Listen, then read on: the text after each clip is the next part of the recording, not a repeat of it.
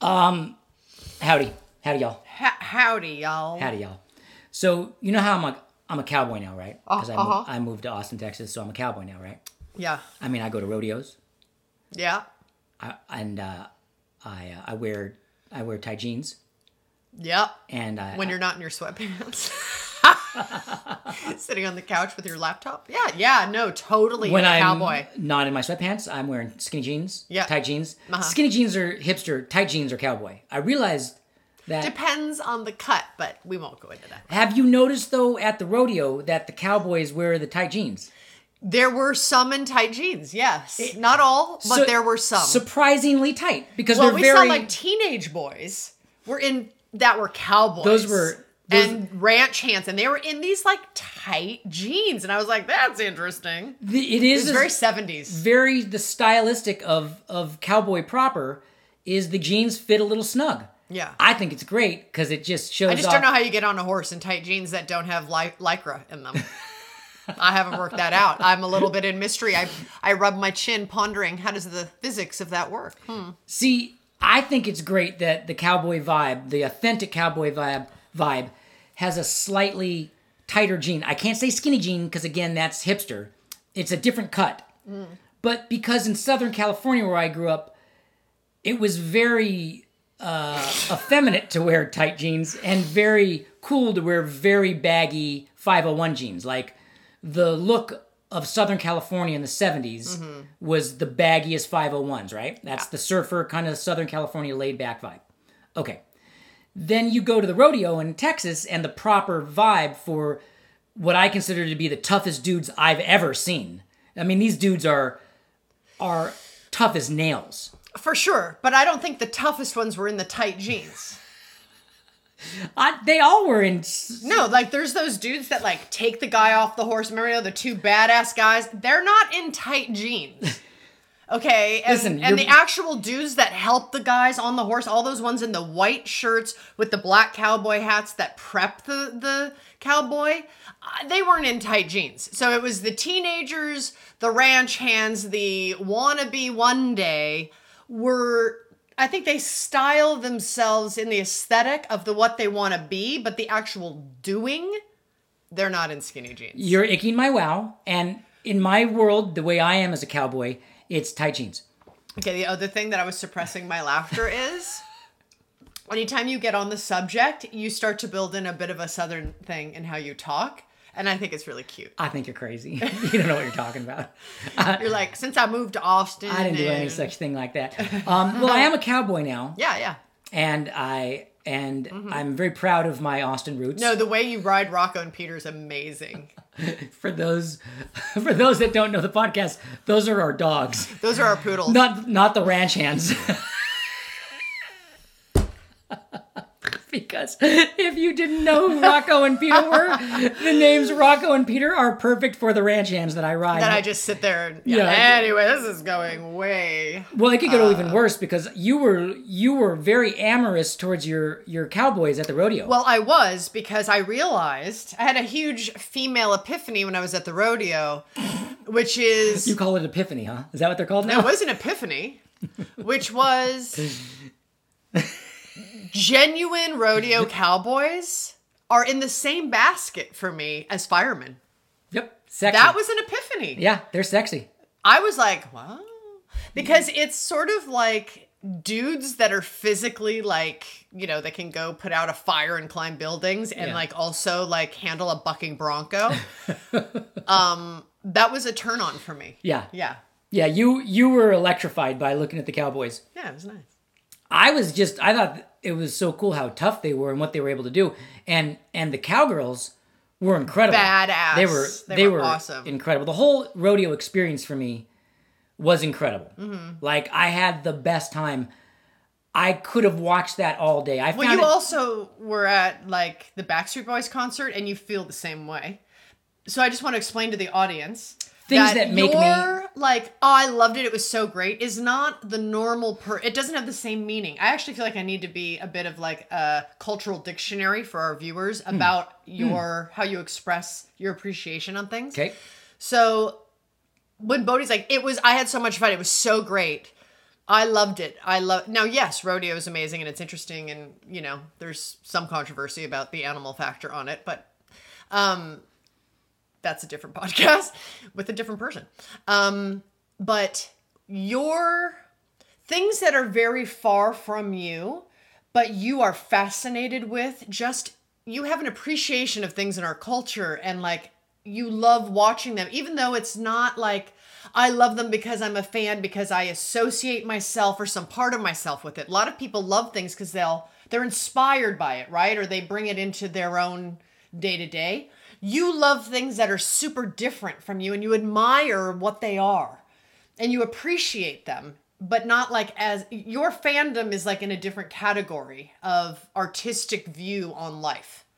Well, you're not in the Backstreet Boys audience because you love the Backstreet Boys and how they make you feel emotionally. You're in the Backstreet Boys thing because it was a phenomenon that swept our country and world that you were fascinated by, and your fascination and love, like that feels like what your fandom is. Every time I'm down, you can make it right, and that makes you larger than life.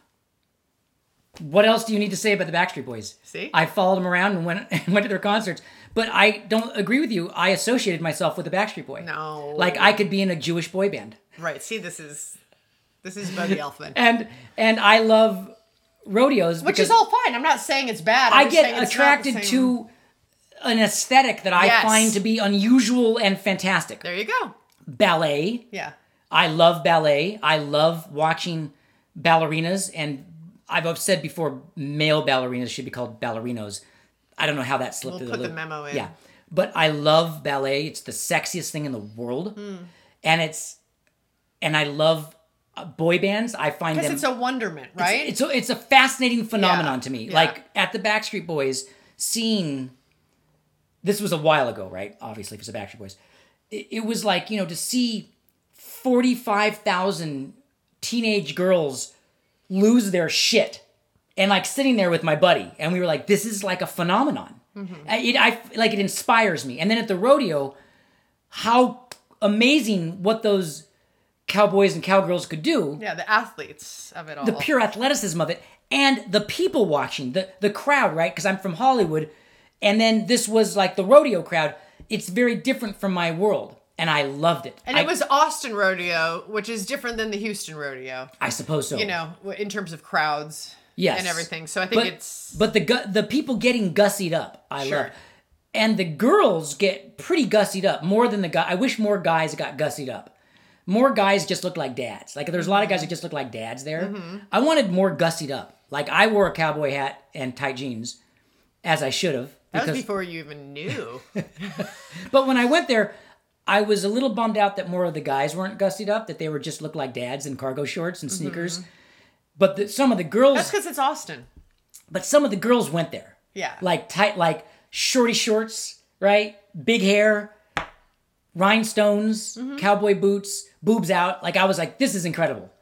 And I could have watched that all day. And then when the rodeo ended and then, like, they played the concert, which a lot of people were there to see, I was like, I don't have any interest in the concert. Like, in the musical bands that played, which I love, but it was the rodeo. Yeah, right. Yeah. So we, So speaking of country and Austin, and we've moved here, and now we're here. Because I identify as a cowboy because my Austin roots go very deep, all the way from September 2020. Yeah, yeah. So I'm very rooted in the city, right, and very rooted in Texas. Mm-hmm. It's been a year and a half now, and I'm very rooted here. And you've traveled so much, you've hardly really been here. But yeah, no, totes, you're a cowboy. Yeah. Oh my God. Can they fix the off-ramps and on-ramps? I can't. I get lost every time. Okay. No, yeah. So I was in my Texas element because I'm such a Texan now. And I was like, I really want to learn how to do country dancing, like two-step and line dancing and country swing and all the... I mean, you and I have a history of our swing dancing together. Yeah. And I want to learn how to do country dancing.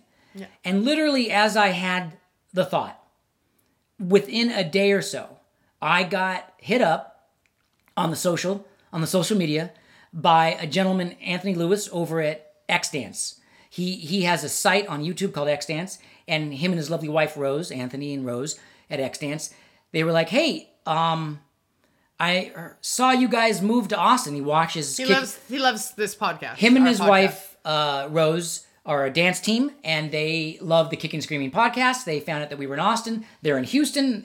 And he was like, do you guys want to like learn how to dance? And I was like, yes. Yeah.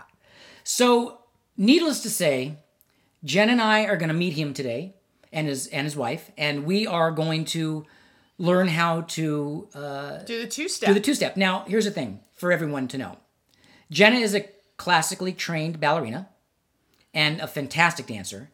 And I have 2 left feet and ankles on ball bearings. I can't do anything that requires ankles. All my sports, baseball, boxing, things of that sort aren't really heavy on ankles, like skiing, skateboarding.